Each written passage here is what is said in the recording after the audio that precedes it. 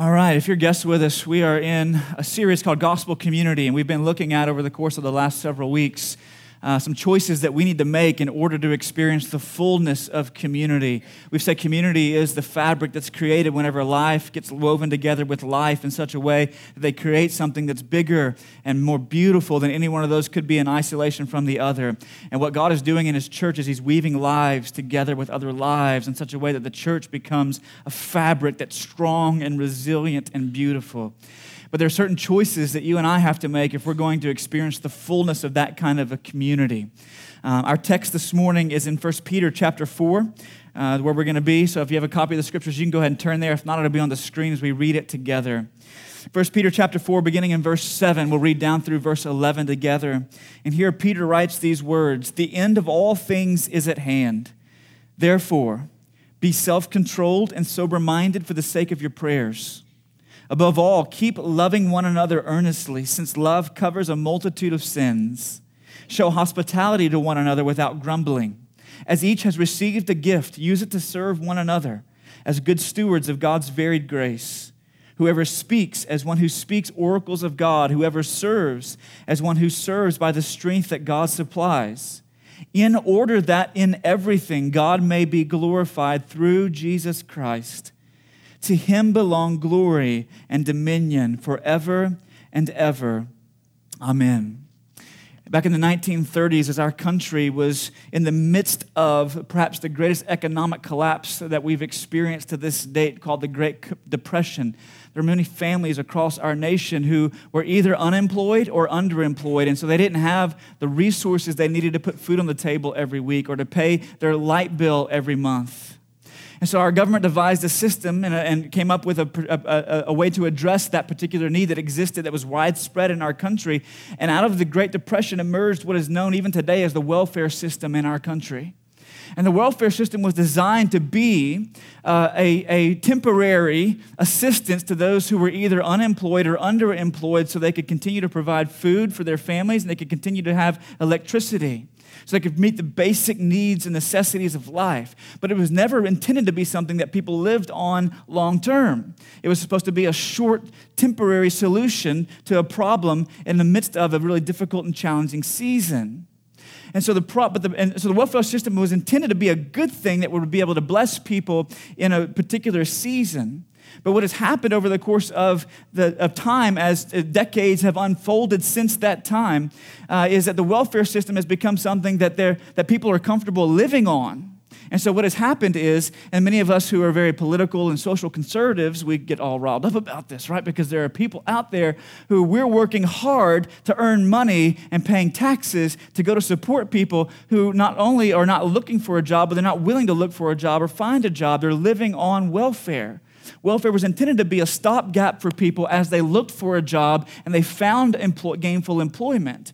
Rather, what has happened in some occasions is people have abused that welfare system, and what they have done is they've lived on other people's hard work. They've continued to, for year after years after years, without looking for a job, without making any kind of contribution.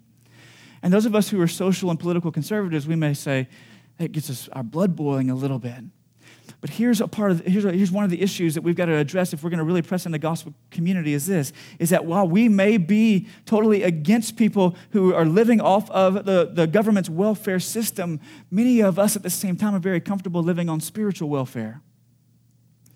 On spiritual welfare, right? Because there are churches all across our nation or have individuals in those lives of those congregations, and some of those individuals are performing 2 or 3 or 4 ministry roles, while other people sit every Sunday in chairs or in pews or in stadium seating, and they just observe and they just watch and they live off of other people's hard work, and they're kind of like on the outside looking in, like a fishbowl.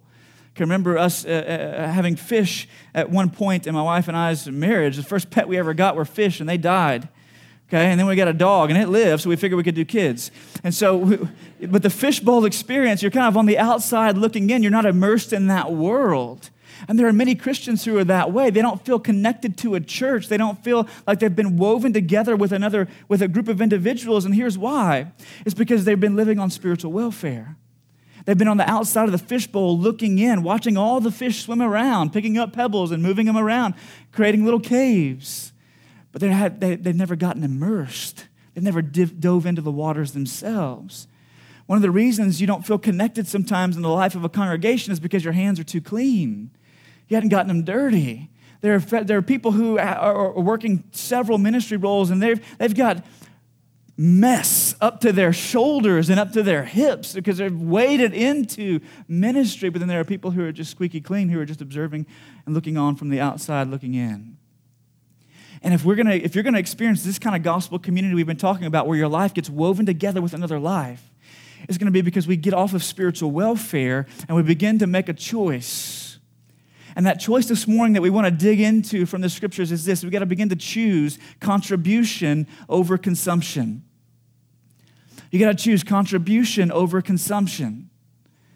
If you're ever going to feel like you're a part of a family, ever going to feel like you're being woven together with these other believers, with these other brothers and sisters, mothers and fathers, sons and daughters, it's going to be because you begin to make an investment and you begin to contribute as opposed to just consuming. As opposed to just receiving, you give. As opposed to just taking, you invest.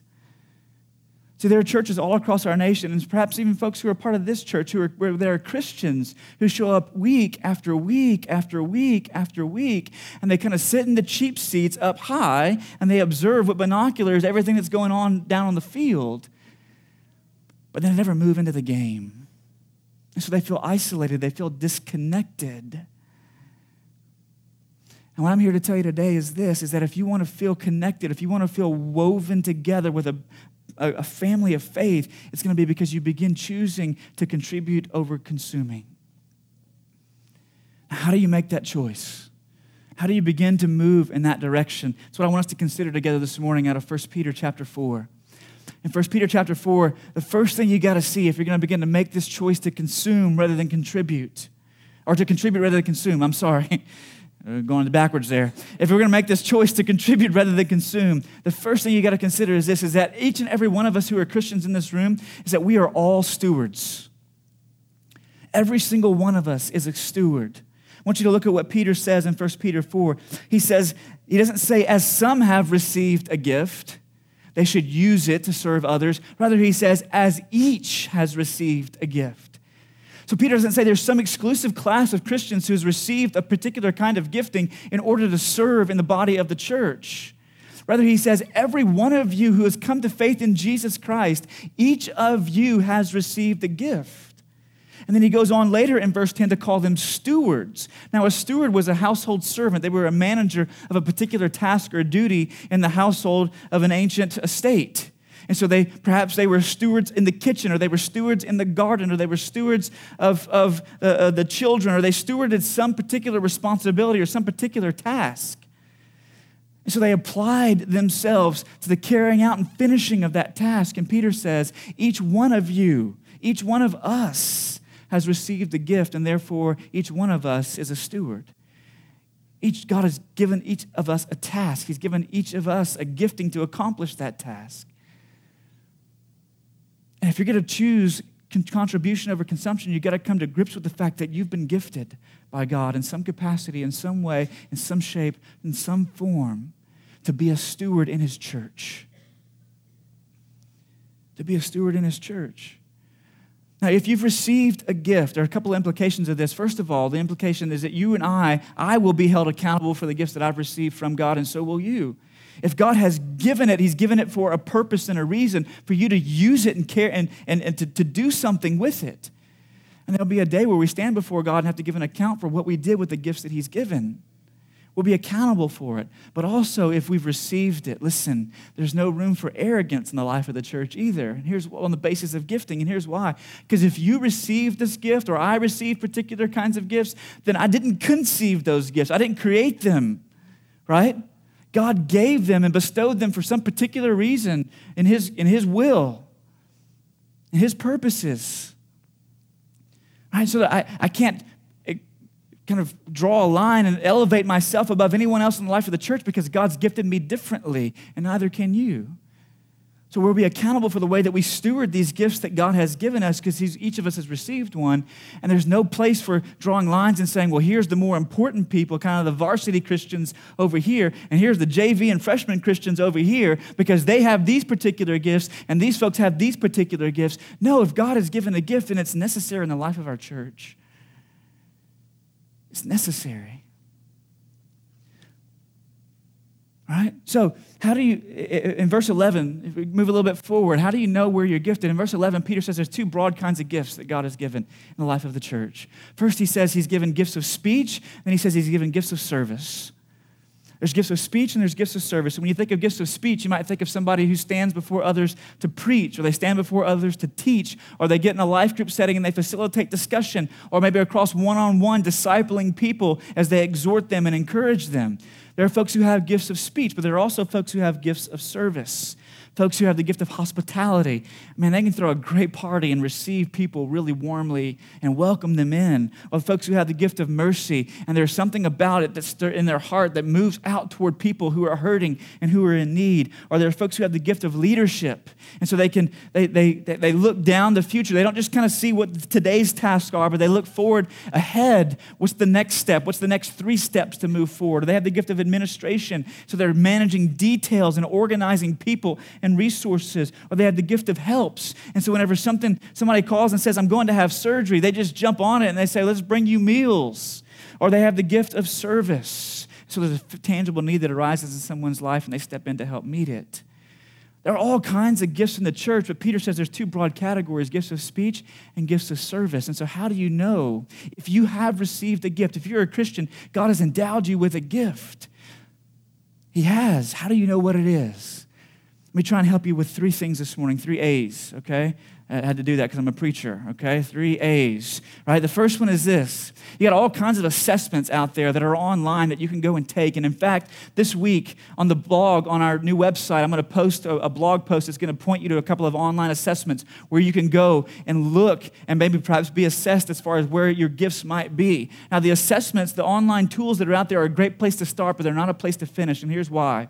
If you take enough of those online assessments, okay, it becomes very evident very quickly which of these questions are being asked about which of these particular kinds of gifts. And you say, I want to have that gift. And so I'm going to answer yes, yes, yes, yes, yes, yes to those questions. But it may not necessarily be the way God's wired you or the way that he's gifted you.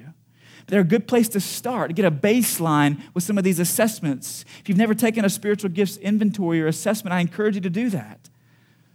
But if you move on from there, from assessments, you also have to consider affirmations. Listen, when you begin to go, okay, here's maybe how God has wired me or how God has gifted me, so I'm going to begin to employ that gift and begin to serve in capacities that could utilize that gift. And then as you do, are there people coming alongside of you and patting you on the back and saying, man, you did a great job organizing that event, or you did a great job explaining that text of Scripture? Listen, whenever I was in high school and felt God calling me toward vocational ministry, and I had an opportunity to lead my first Bible study with high school students or junior high students, and my palms are all sweaty, and my pits are all sweaty too, okay? And I'm up there in front of my peers trying to explain what the Bible means. And afterwards, I had people come up and say, man, that was really helpful. That was really encouraging. That was really convicting. Maybe I think God's gifted you in that area. Now, some of you are thinking, man, they lied to you, right? They lied to you. You can't teach, right? But this is what I began to experience affirmations in that area. And so I continue to step forward in that area because there are people around me who were encouraging me to continue to develop that gift that God had given. So you got these assessments and you got affirmations, people who are coming alongside and agreeing with that and saying, yes, I see that, how that's operating in you. Another A, the final A is this. It helps give some clarity about where maybe God has gifted you is in your areas of your affections. In other words, where it stirs your heart, what causes your blood to boil a little bit. Right? So you go, here's an assessment. Maybe I have the gift of teaching, and maybe there are people coming along and saying, hey, God, they're affirming that gift of teaching, they're affirming that gift of administration, they're affirming that gift of leadership, they're affirming that gift of service, but where am I going to employ it in the life of the church? What is it that you're passionate about? What is it that stirs your heart? See, for some of you who have the gift of mercy, perhaps whenever people talk about caring for the poor or serving unwed mothers, it begins to stir something in you.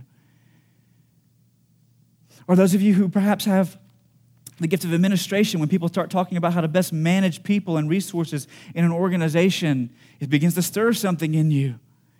Or those of you who have the gift of leadership, when people talk about how to strategically address issues and what the next step is, and the next step after that is, it begins to stir something in you. Blood begins to boil a little bit. Or those who may have the gift of preaching and teaching, when people question or inquire into the particulars of Scripture, and you get all geeked out. That's kind of like me.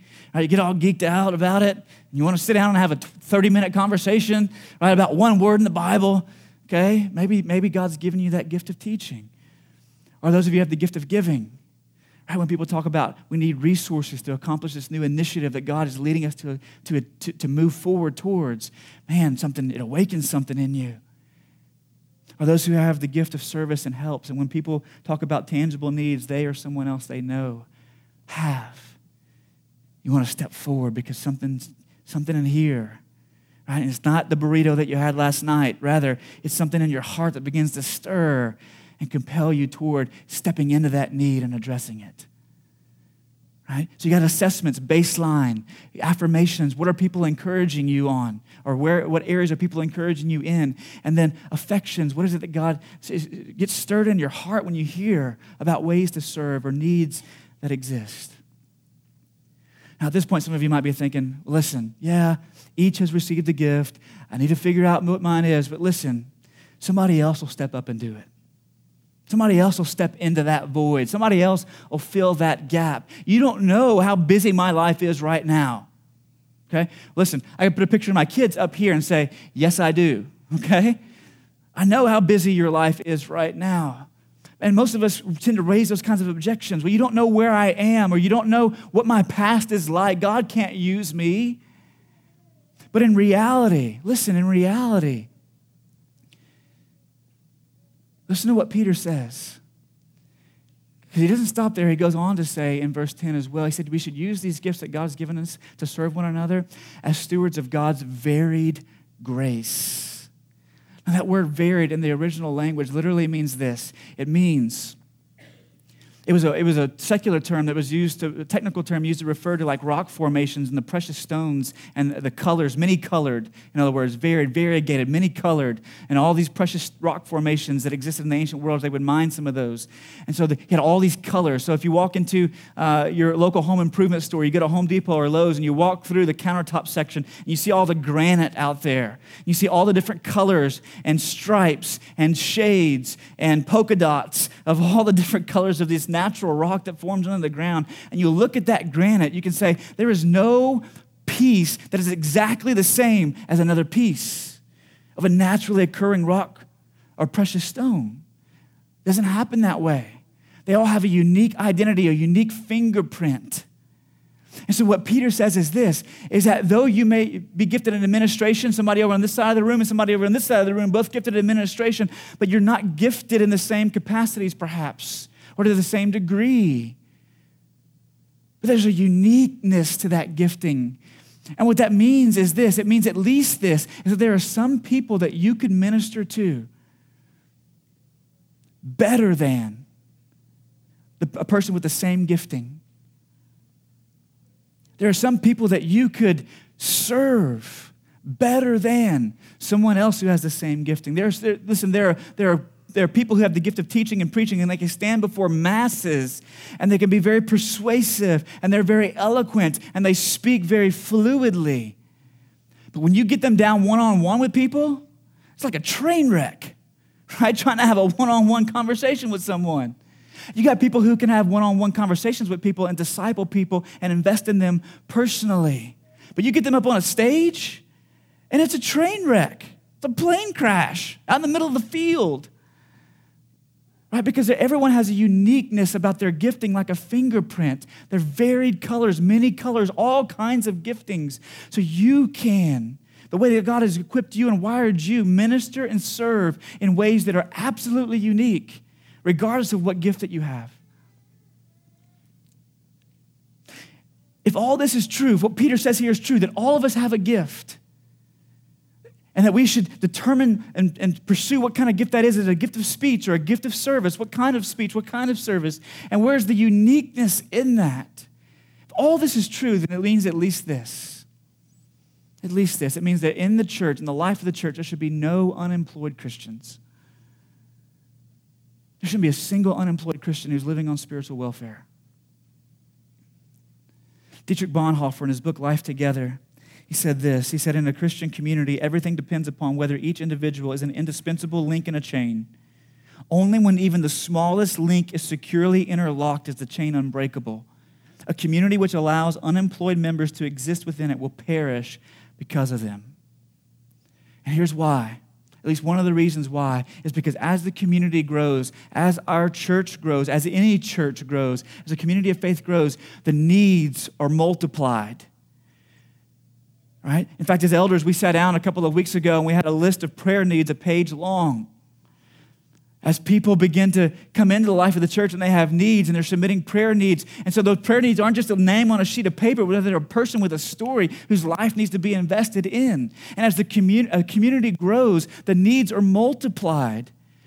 And if there are unemployed members in the life of a particular congregation, here's what happens, is that you've got a handful of people who all these needs continue to stack upon and stack upon and stack upon and stack upon, and eventually it gets so heavy that it begins to crush and weigh down those handful of individuals who are trying to drive everything forward. And so the church, the community begins to unravel. It's ineffective. It doesn't minister very well. There should be no unemployed Christians in the life of this church or any church. So there should be no one who comes here each week to consume religious goods and services and then leaves and goes have lunch and then goes about their week. There should be no one who comes here, no Christian, let me say that way, no Christian who comes here week in and week out in order to listen to inspiring and uplifting music. Just to listen to inspiring and uplifting music. There should be no Christian who comes here week in and week out just to listen to mediocre preaching. There should be no Christian who comes in here week in and week out just for the sole purpose of kind of getting their hearts filled and their tanks refueled. But rather, if you are a Christian and God has brought you to this place in this season at this time, He's brought you here for a reason, because He's gifted you uniquely in order to make a contribution to the life of this community. See, right now, every week it takes, you think about these 5 key areas of ministry: in worship, in children's ministry, in student ministry, in life groups, and local outreach and missions. Right now, for our worship services to be pulled off on a weekly basis, it takes at least 10 volunteers who are serving behind the scenes in order to help us set up and clean up, in order to man sound, in order to man prompters, in order to volunteer up here on the stage with their musical gifts that God has given them. It takes at least 10 volunteers on a weekly basis in order to carry out the worship services of Sabine Creek Fellowship. If you go down into our kids ministry, on a monthly basis, which is where most people want to be, serving down there on a monthly basis. If people are going to serve down there on a monthly basis, it's going to take at least 50 to 60 volunteers on a monthly basis to ensure that our children's ministry is firing on all cylinders. Now, if you look around the room and you start doing the math and counting heads in this room, that means at least half of our congregation on a monthly basis should be serving down in our kids' ministry. If you think about our student ministry, right now we have a part-time student pastor and we have a handful of volunteers who are working with our teenagers. And as we grow and we begin to reach more teenagers, we're going to need other people to step into that, to disciple and to care for and to love on high school and middle school students.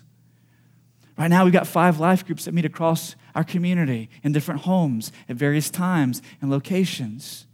But as we grow, as God continues to awaken people's hearts and draws them to Sabine Creek Fellowship, what's going to happen is we're going to need to multiply those life groups and have more life groups in more places at different times. We're going to need hosts for those. We're going to need facilitators for those.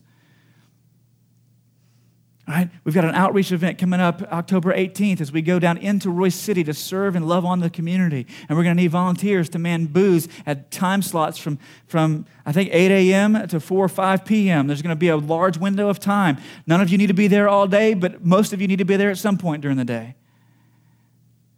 Right? If There are to be no unemployed Christians in the life of the church. And we have all of these needs. How are you stepping forward? Where are you going to step forward?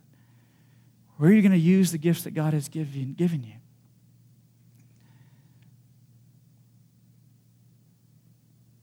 I don't want you to be unemployed.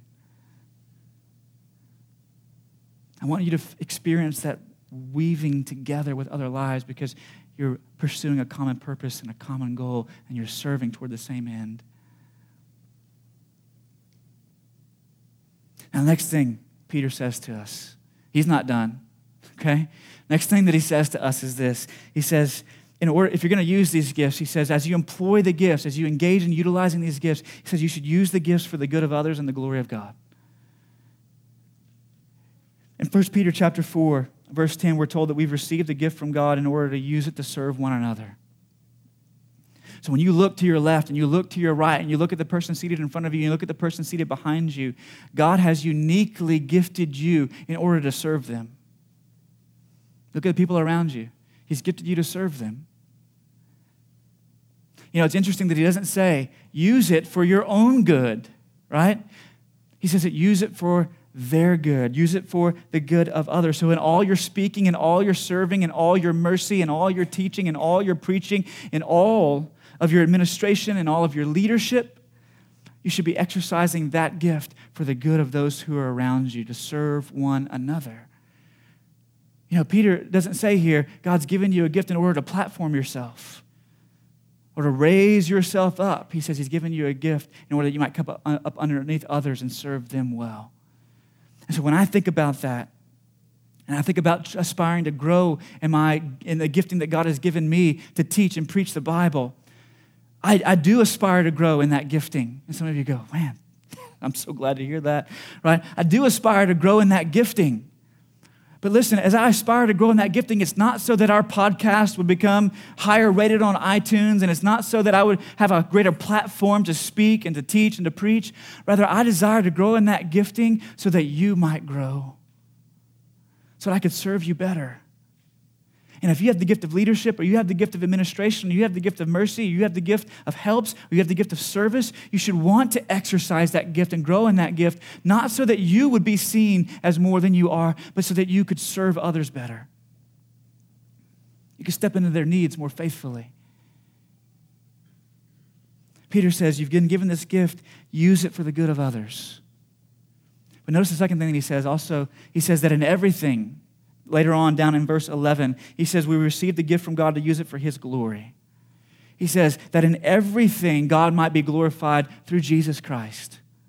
Now, the everything that Peter refers to there is in all your speaking and all of your serving, and all your gifts of speech and all your gifts of service, that in everything that you do as you step forward to serve, that God would receive glory, so that you'd be serving not to make a name for yourself, but you'd be serving to make a name for him, to make him famous, not to make yourself famous.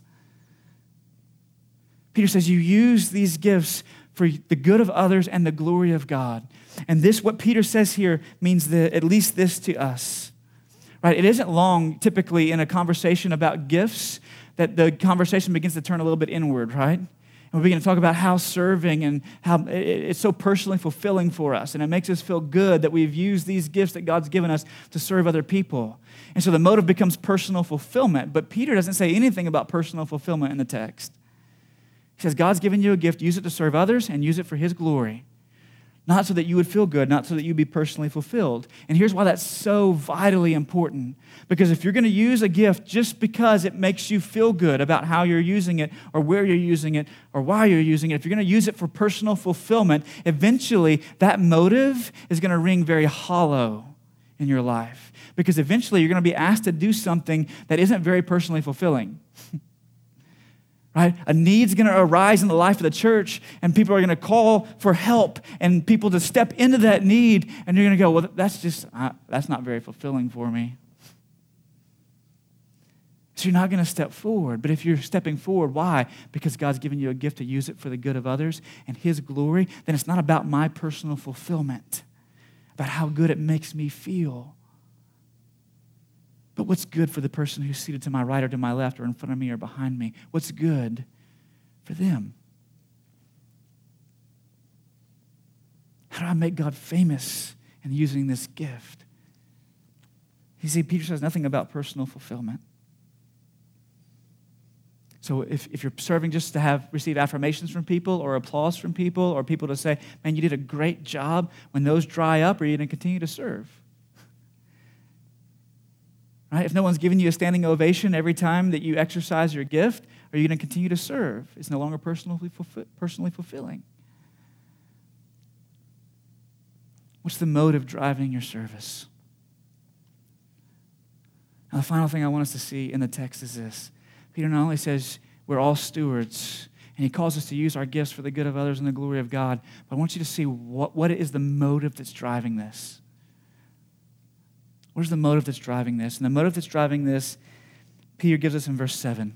If you go back up into verse 7, Peter says the only way that you're going to get the motivation, lasting motivation to continue to serve and speak in a way that is for the good of others and the glory of God, is if you see that you are right now standing on the threshold between this age and the age that is to come. You're standing on the threshold of this age and the age that is to come. Look what Peter says in verse 7. He says, the end of all things is at hand. And then he rolls off several other commands. So he says, here's a conviction, right? We're living in these last days. The end of all things is at hand. And then he goes on to say, because the end of all things is at hand, Peter says, pray and love and show hospitality to one another because you're living on the threshold between this age and the next. Now, Peter says, he goes on in verse 10, and the command in verse 10 is also connected back there to that conviction in verse 7. So Peter says, God's given you a gift, a unique gift, and you should leverage it for the sake of the good of others and leverage it for the sake of God's glory because you're living in a day and a time. In a day and a time where you're living on the threshold between this age and the age that is to come. In other words, Jesus could return at any moment. And when he returns, and you stand before him and you have to give an account for how you've used that gift that he's given you. Now, listen, at this point, many of us who maybe aren't Christians, we may think to ourselves, aha, I finally got it right. So here's how it works. So I do this, and then God does this for me. He receives me, right? So if I work really hard in the life of the church to do really good things for Jesus, then when Jesus comes back, he'll receive me. That's not at all what Peter is saying. I want you to notice, if you go back into 1 Peter chapter 1, Peter says in verse 3, blessed be the God and Father of our Lord Jesus Christ, who has caused us to be born again to a living hope, according to his great mercy, so that what we have now in him is this inheritance that he has promised. And he says he's keeping that inheritance in heaven for us, and he's keeping us here right now on earth through faith for that inheritance. So Peter's writing to people who are already Christians, and he's saying this to them. He's saying, God has given you an inheritance, and that is secure. No one can snatch that away from you, and no one can rip it out of your hands. And because of that inheritance that you've been given, and because he can return at any moment, then you use the gifts you've been given for the good of those who are around you and the glory of God. Not so that when he returns, you would shrink back in fear because you think he's not going to accept you. No. But rather when he returns, that you would not look in the face of unfailing love, infinite grace, ultimate kindness, and have lived an ungrateful life.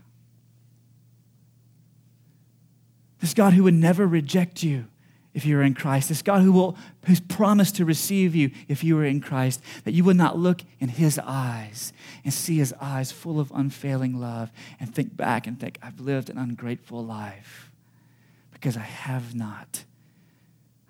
hands have stayed clean. They haven't gotten dirty. I've stayed on the outside of the fish tank looking in while all this work is being done. See, my heart for you as your pastor is that you would not one day look into Jesus' eyes and grieve the fact that you lived an ungrateful life with what he's given you here and now.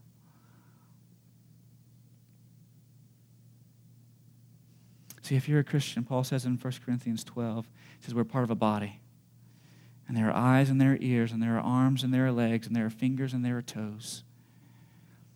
And if you or I are not exercising the gifts that God has given us, in essence, we are causing this community and this church to be handicapped. Right? What do you not want? Do you not want hands? Do you not want feet? Do you not want eyes or ears? I think most of us would say we want all of it. We want all of it. And if we want all of it, then all of us are going to have to help carry some of the load and carry some of the weight with the gifts that God has given us and step forward. Let me pray for us this morning. Father, we come today giving you thanks for your grace and mercy and kindness. Giving you thanks for your grace and mercy and kindness. Father, we thank you for your love, great love for us. And Father, I pray that none of us would leave here today thinking that some way, shape, or form that we have to work in order to be received, that we have to labor in order to be accepted, but rather because we've been accepted, because we have been received, that we would pour our lives out for the sake of others and for your glory. Not to make a name for ourselves and not to achieve personal fulfillment, but rather to make a name for Jesus and to show love to others. Father, I pray in these next few moments as the band leads us in one final song, I pray that we would reflect upon how you've gifted us and that we'd be willing to take a step forward today to serve those around us for your glory. I pray in Jesus' name.